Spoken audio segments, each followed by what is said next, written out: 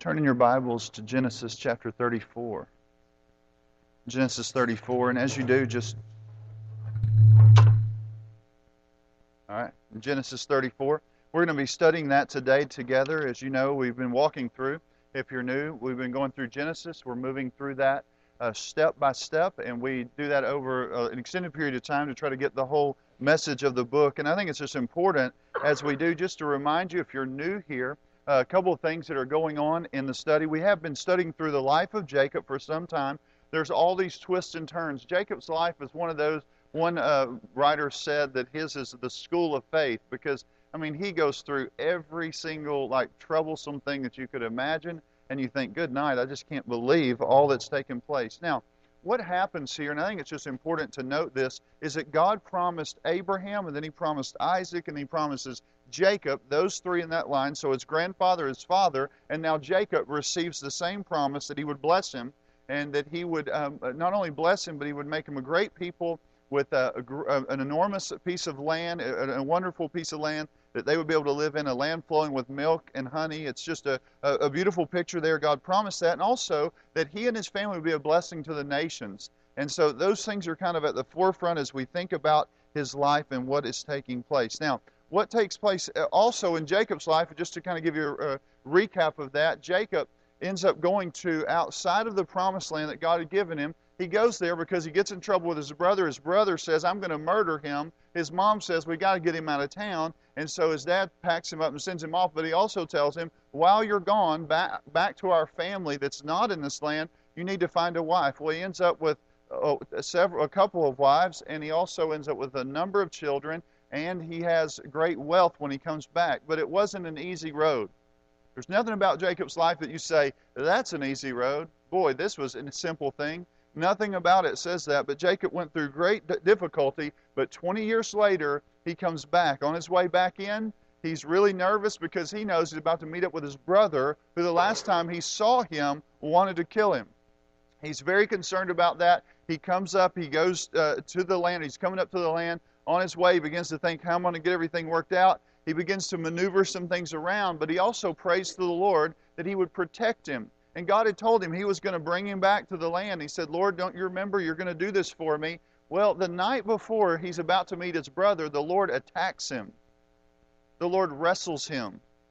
The Lord takes him down, really, and I mean, it's a pattern there. Though this fight is going on, and it's like, this is amazing. He prayed for deliverance, and now they're in an all-out battle to the death.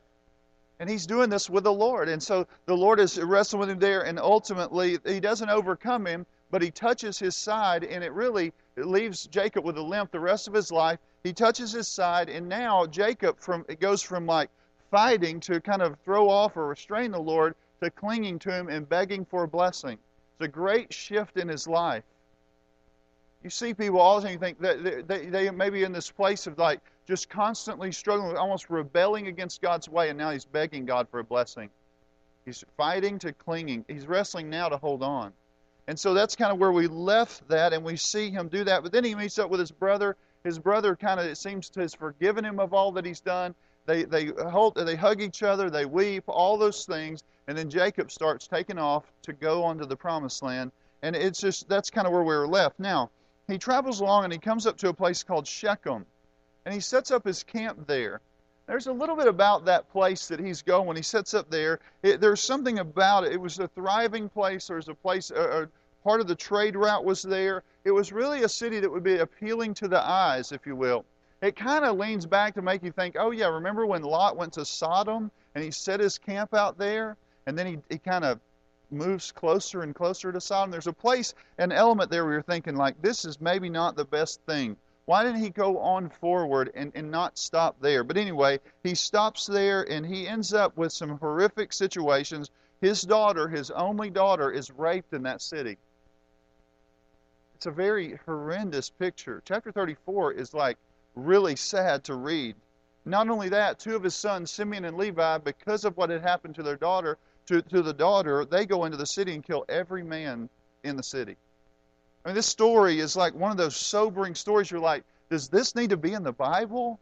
I mean, is this something, what would this be rated? I mean, this is like a horrific scene.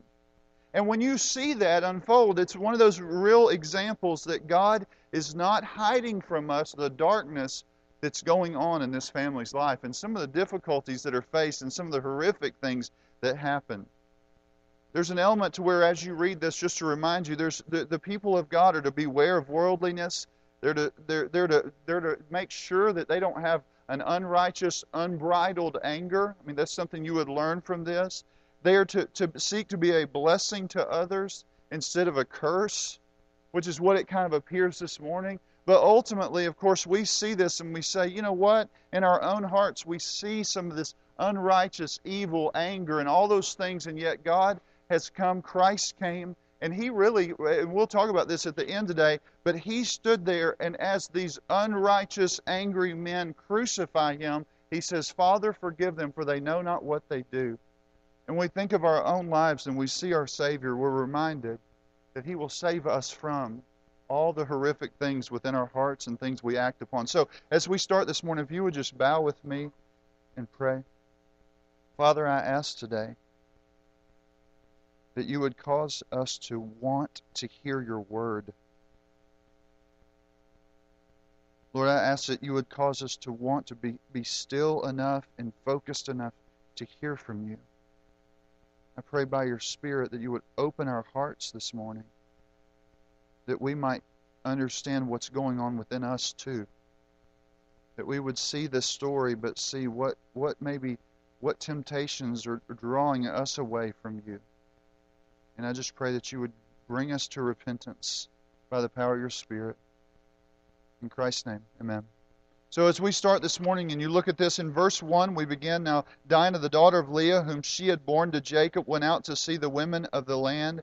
And when Shechem, the son of Hamor the Hivite, the prince of the land, saw her, he seized her, and he lay with her and humiliated her. And his soul was drawn to Dinah, the daughter of Jacob. He loved the young woman and spoke tenderly to her. So Shechem spoke to his father Hamor, saying, Get me this girl for my wife.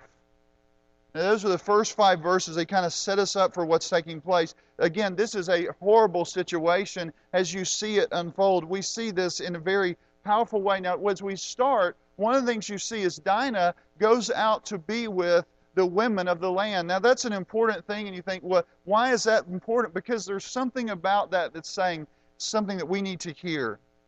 It's kind of unclear what kind of company she's keeping, but it is apparent. There's an element even that sounds like it's the same phrase used when her mother, Leah, went out to see Jacob when she had won a night with him. There's kind of something deceitful in it. There's something that kind of points back to that piece of, or that time, that piece of history. She went out also can sometimes tie to like cult prostitution. There's some things about that. As you kind of unpack that word kind of has this feeling of she is not going out in a good way. She is going out on her own to be among the women of the land. It's not really a very beautiful picture as you think about what's taking place.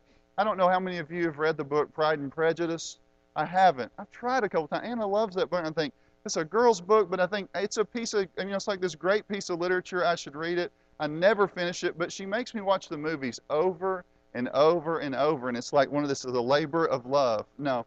But anyway, it's a good story, and as it unfolds, there's this sister, Lydia, in Pride and Prejudice, who's always chasing after the boys.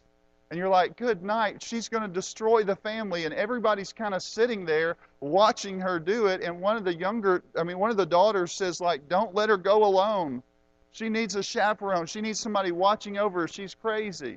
Well, she almost destroys the family in the book. Is that right, ladies that have read? Yeah, okay. So anyway, but as you think about that, there's something about this that makes you feel like, oh, this is what's taking place. It makes you wonder, where are her parents? Why aren't they watching over her? She should never be out without a chaperone. She is a young woman going into a hostile city, kind of. An evil city. It's known. The children, of Israel are going to face these people, and they're known for their wickedness and their rebellion. So we don't know if she snuck out or what took place, but there's something about this that says she shouldn't be out alone in that culture, in that context, ever. So there's one little step there. You just think, what's going on here now? I think then you go to verse 2 and you see that there's this young man, Shechem. He's a part of the royal family, some of the leaders of the city. It's very. I mean, he would be like a royalty in that city. It wasn't necessarily like a massive city, but he would be royalty there. And he sees her and he takes her and he lies with her. And there's this picture again of rape. It's a forceful thing here where she is put in a place where she's robbed of all her dignity. She's humiliated. Her family would be. This is just a horrible and sad and just, I mean, a horrible situation. In Genesis 15 later, like earlier, God had said to Abraham, when this land that you are in, there's going to come a day where these people are so horrific that I'm going to when their like sin has reached its limit, then I'm going to judge those people. And so we know that these are not God-fearing people, and he is one who just an open rebellion. And again, he's like one of the leaders of the city, and you think, he's to be the example, and he's the exact opposite of the example. And so we see that as it unfolds for us, and I think it's important to note. I want you to see one other passage like this because it's going to come up again and be faced with. But 2 Samuel 13, if you have time, if you can, just turn there. 2 Samuel 13, verses 12 through 16. This is going to happen again in David's family. And one of David's sons, David had many wives, and one of his sons is going to do the same thing to one of David's daughters.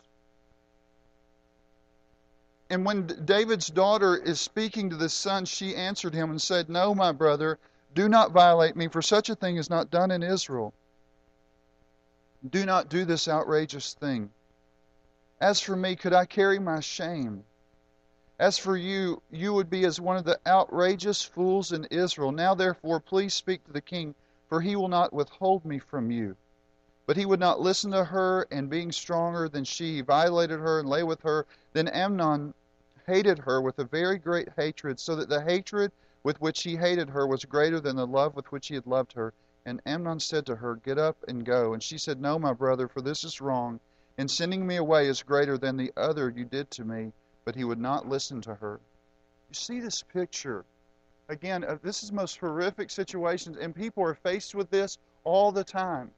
This goes on all over the world. It's not something, again, the Bible speaks to a lot of things in life, and it shows the horrific nature of sin, of just unwielding like restraint, and you see that in this picture and in the story. And even in this story that we just read, one of the things that gives this guy that we're reading about this morning, you can turn back to your passage that we were reading together, but one of the things that gives him a little bit of credibility in comparison is that he doesn't hate her afterwards and throw her out. He actually wants her to be his wife. And we'll see that as it kind of moves forward. This young man has a desire now to marry her, which is different than even David's son. And we see that, and we see it, and there's an element where you say, this is so horrible. Could anything good come of it? And you still think, what is his love like? He's so confused about what love is. Love is not that way. Love is kind and tender and merciful. Love wants the dignity of people. They want the other human to be better after it's over, after their relationship is formed. They want to restore it. That's love. Love is not just this emotional desire. It is an act of the will and a choosing to put the other's needs above your own. That is love. I just think it's important to note, but also just as you're looking at the story, I mean, he wants to have a relationship with her. And he goes to his father and says, "Get me my wife. Get me this young lady to be my wife." And he asks his father to go and deal with this. Now, how is this all going to turn out? We're going to see this as it unfolds. But I think it's just wise just to stop and say, there's something about this that says there should have been more protection of her. I mean, I think parents need to be, when they read stories like this, there's not just moral stories that you come away with, but there is something, a moral standpoint here when you're looking at this, and that is that you would want the best for your kids.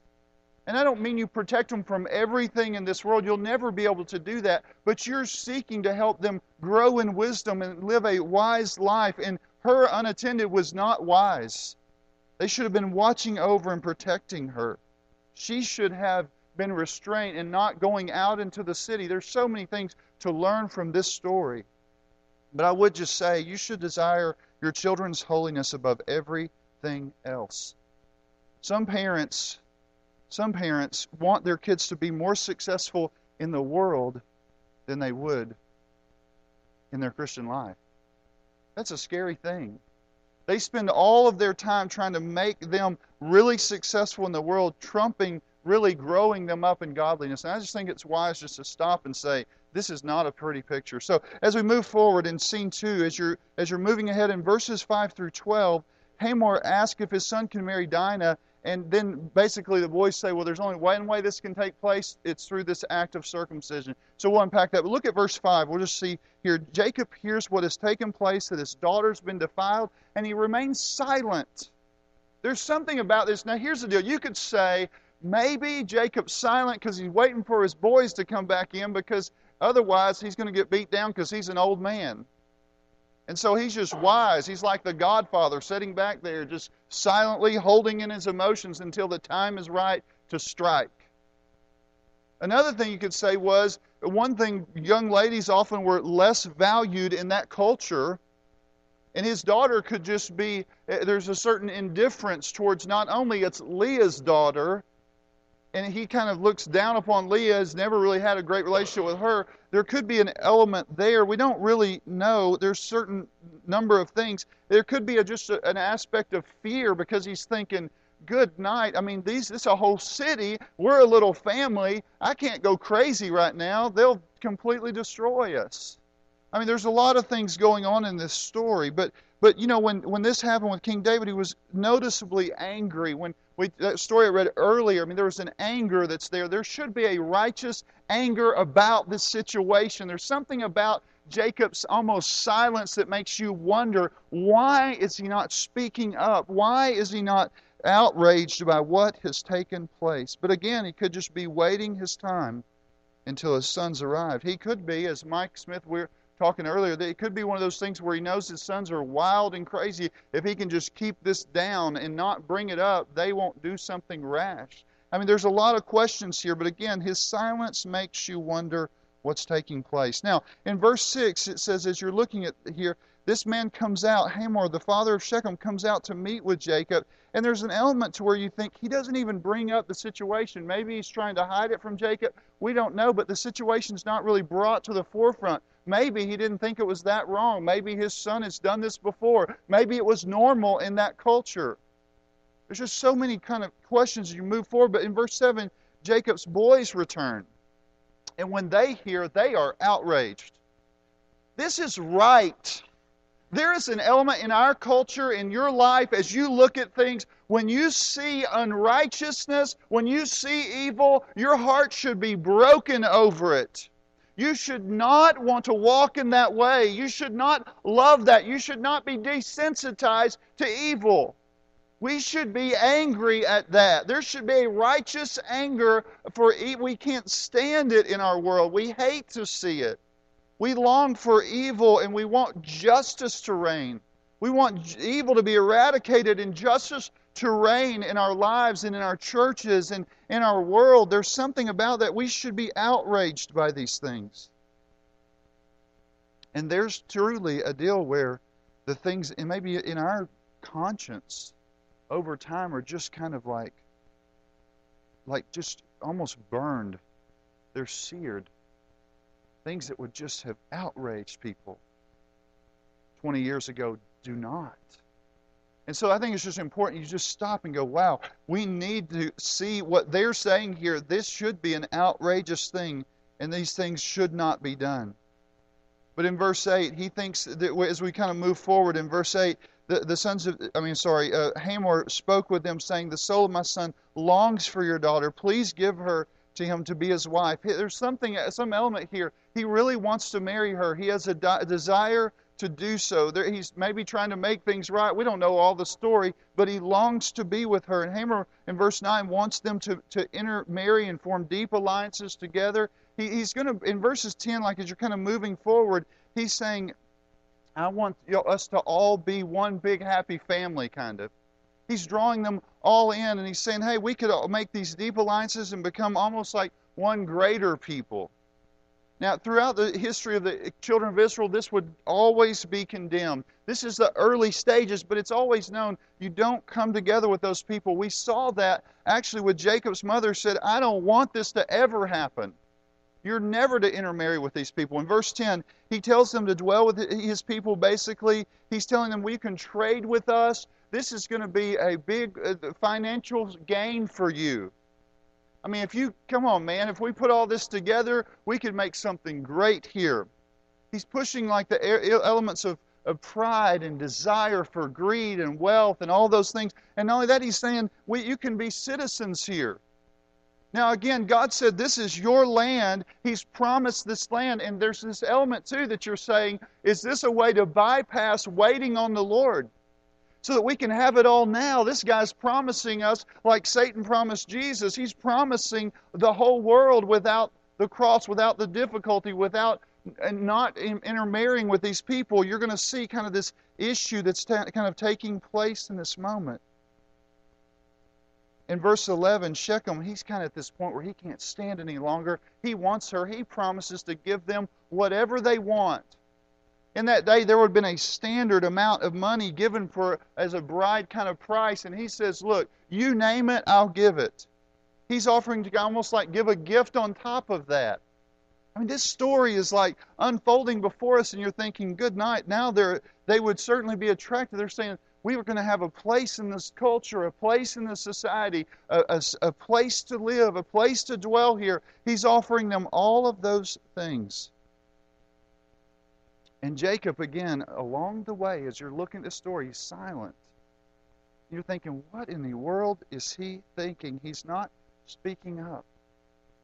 In verses 13 through 19, as you move forward, the sons of Jacob answered Shechem, his father, Hamor, deceitfully. Where did they learn that? Have they ever seen any deception before?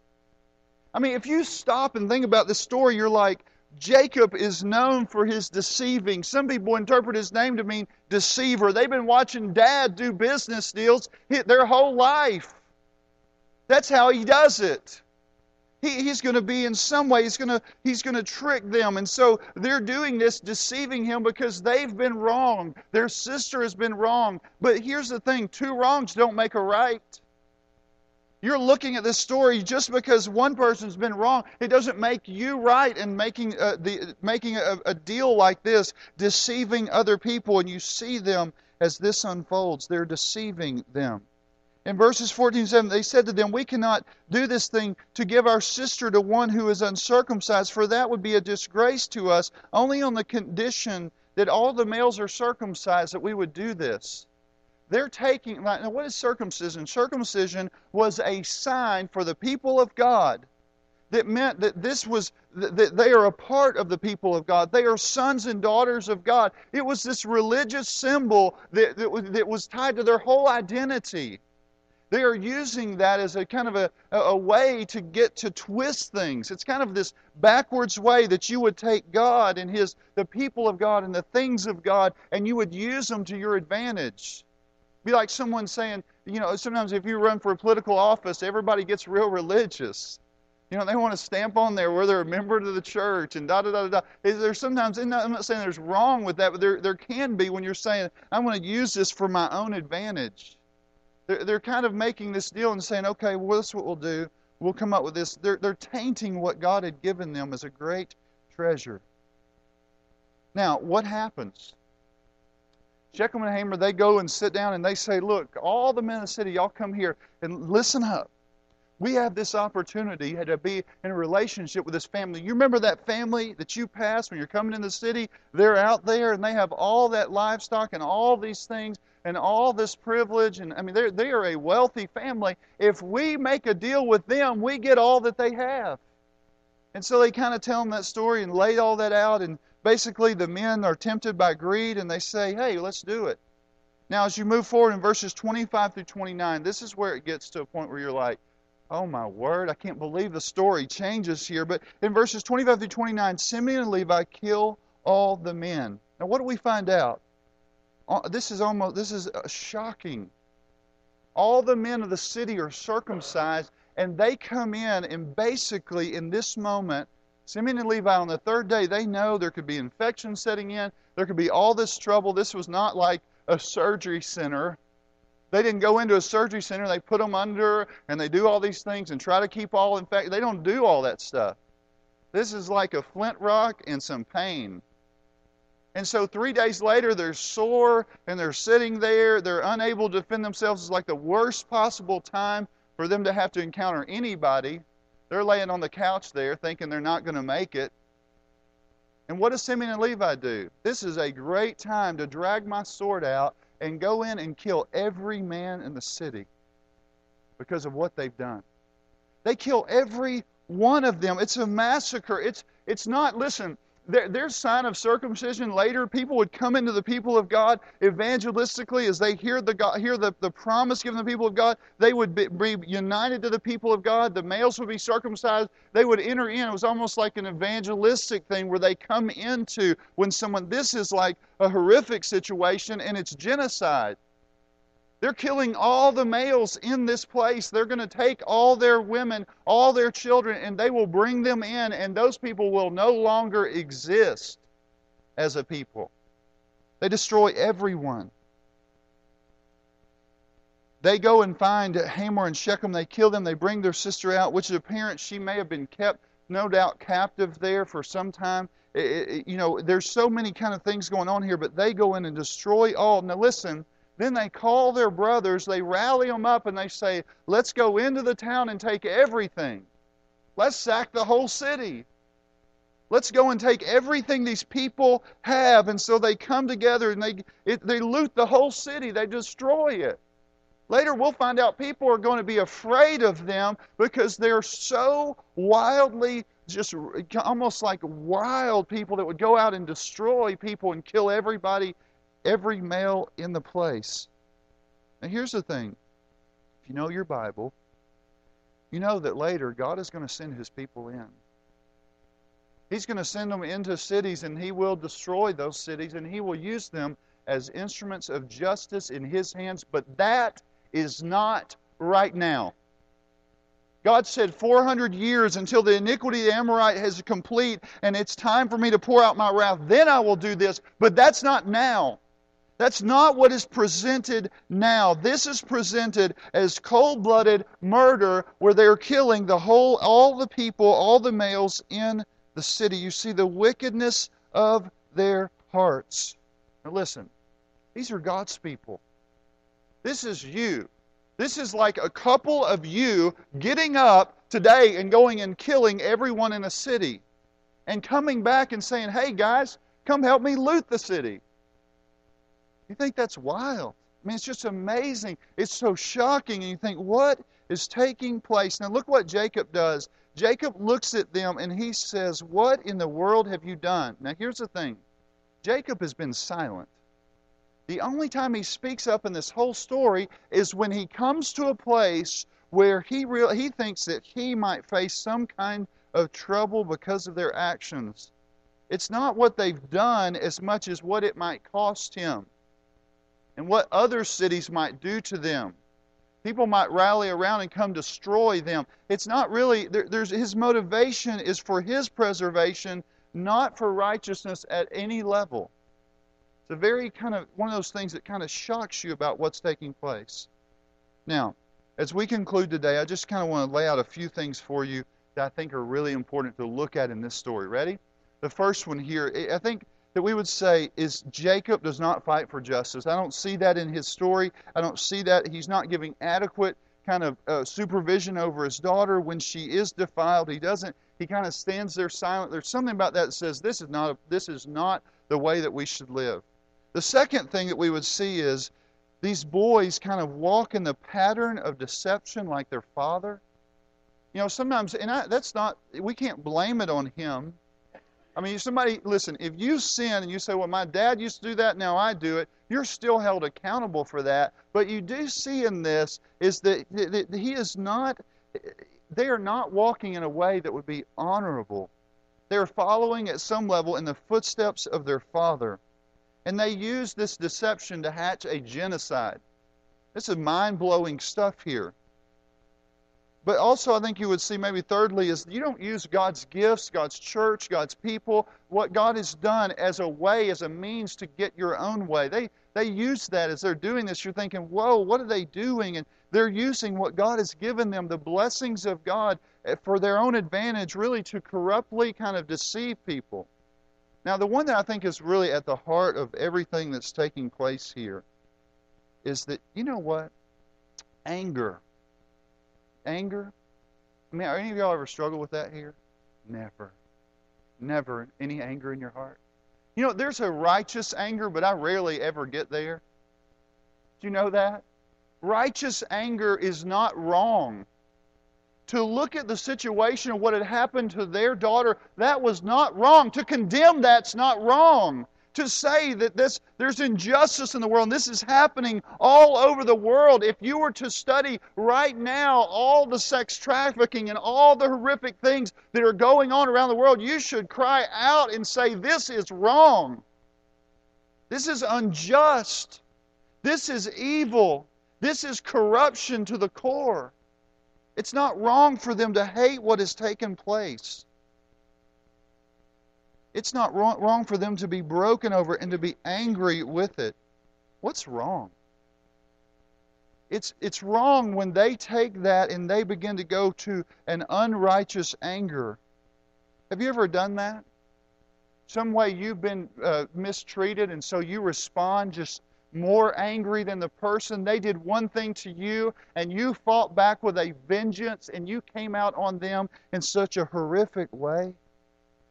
You know, their anger kind of started out maybe in a good way, and it grew into something so ugly, so perverse, that it times 100 beat what had happened. They reflect something so horrific, it just amazes you when you look at it. What is the proper response? Is it to take justice or to take this into your own hands? Is it always to say, I'll take the law into my own hands? Is that the proper response when something has gone wrong?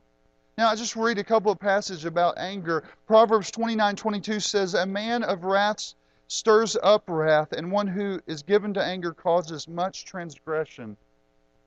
Ecclesiastes 7:9 says, be not quick in your spirit to become angry, for anger lodges in the heart of fools. Proverbs 15:8, a hot-tempered man stirs up strife, but he who is slow to anger quiets contention. James 1:19 and 20 says, know this, my beloved brothers, let every person be quick to hear, slow to speak, slow to anger, for the anger of man does not produce the righteousness of God. Ephesians 4:26 and 27, be angry and do not sin. That's what in this story, it's not wrong for them to be angry, but it is wrong for them to sin. Be angry and do not sin. Do not let the sun go down your anger, and give no opportunity to the devil. I think it's very important to see that when you look at your hatred of sin, but then you say, I hate sin, but how do you respond? Do you sin in return? When something doesn't go your way, you get angry, you sin more, and you heap more guilt upon yourself because you respond in anger and you feel justified in it. They feel justified in making it 100 times worse, in bringing great wrath on someone, in doing this, in annihilating people, and they feel okay about that. But sometimes, I see that in my own heart personally, and I think, just yesterday I was sitting there and some things didn't go my way at the house, and I'm there all alone, and I'm just like, I'm just so angry. And at that moment I think, why am I so angry at what has taken place? Such a small offense sent me over the top. That just blows your mind when you watch that in your own heart. We see anger running deep within us. You know what? And I mentioned this earlier. Jesus is on the cross, and they are screaming out all these horrific things at Him. They are angry people wanting Him crucified, wanting Him dead. And they're screaming out all these angry things, and He is saying, Father, forgive them, for they know not what they do. In reality, we're the ones in the crowd. We're the ones who are angry, and not only sometimes at God or at others or God's people, whatever it may be, and we're crying out all these things. And Jesus, again, His example was, Father, forgive them, for they know not what they do. He saw horrific things. The greatest trouble in all the world was dumped on Him. He was punished by it. The wrath of God poured out upon Him. And we see in that moment His heart towards those sinful people blows your mind. Jesus came to save His people from the penalty of their sin, from their broken situation, so that you might be able to be saved. He died in your place for all your sinful hatred heart. And we see it over and over and over again. Now here's the other thing. He came to set us free from the power of that. He really did. He came so that you could walk in a different way, to set you free in the present now from unrighteous anger, from constantly be angry and on your heart, or whether you act it out in your actions. He came to set us free. Colossians 3 verse 8 says, "But now you must put them all away, anger, wrath, malice, slander, and obscene talk from your mouth." Colossians 3:12 says, "Put on then, as God's chosen holy ones, holy and beloved, compassionate hearts, kindness, humility, meekness, patience, bearing with one another, and if one has a complaint against another, forgiving each other, as the Lord has forgiven you, so you also must forgive." Looking at the cross of Christ, it really has a way of pushing away that anger. Lastly, God will deal with all of those things. Romans 12:9 says, "Leave room for the wrath of God." You believe that? Do you believe that God can deal with unrighteousness and evil and all those things? Do you think that you can be a greater punisher than God? God has shown us in Genesis that He will not let sin go unpunished. The cross shows us that, but in the end, He will punish all evildoers, all those who rebel against Him. Justice will be done. And from this story, I believe you can see that so clear. Let's pray. Father, we thank You that You present this story to us. It is dark. It's uncomfortable. It's hard for us to hear sometimes, but it's real. Lord, we live in a world filled with all kinds of things. There is not a man, woman, boy, or girl here that is not on the television seen the results of the fall and the brokenness and the injustice and all the immorality and evil and sin and all of those things. We all need to see those as a reminder that we had better understand right from wrong, and understand that even in our own sinful, angry hearts, that You will judge that. That will either come through You judging Your Son or judging us in the final day. I just pray for those who are here today that are outside of Christ, that know in their own hearts they've seen anger and bitterness and wrath and unforgiveness for years. They know, and I know, that that will be judged either by Your Son or on the day of judgment. Lord, I pray we would repent today and trust in Christ alone, that He might free us from the penalty, but also the power of our angry hearts. In Christ's name, amen.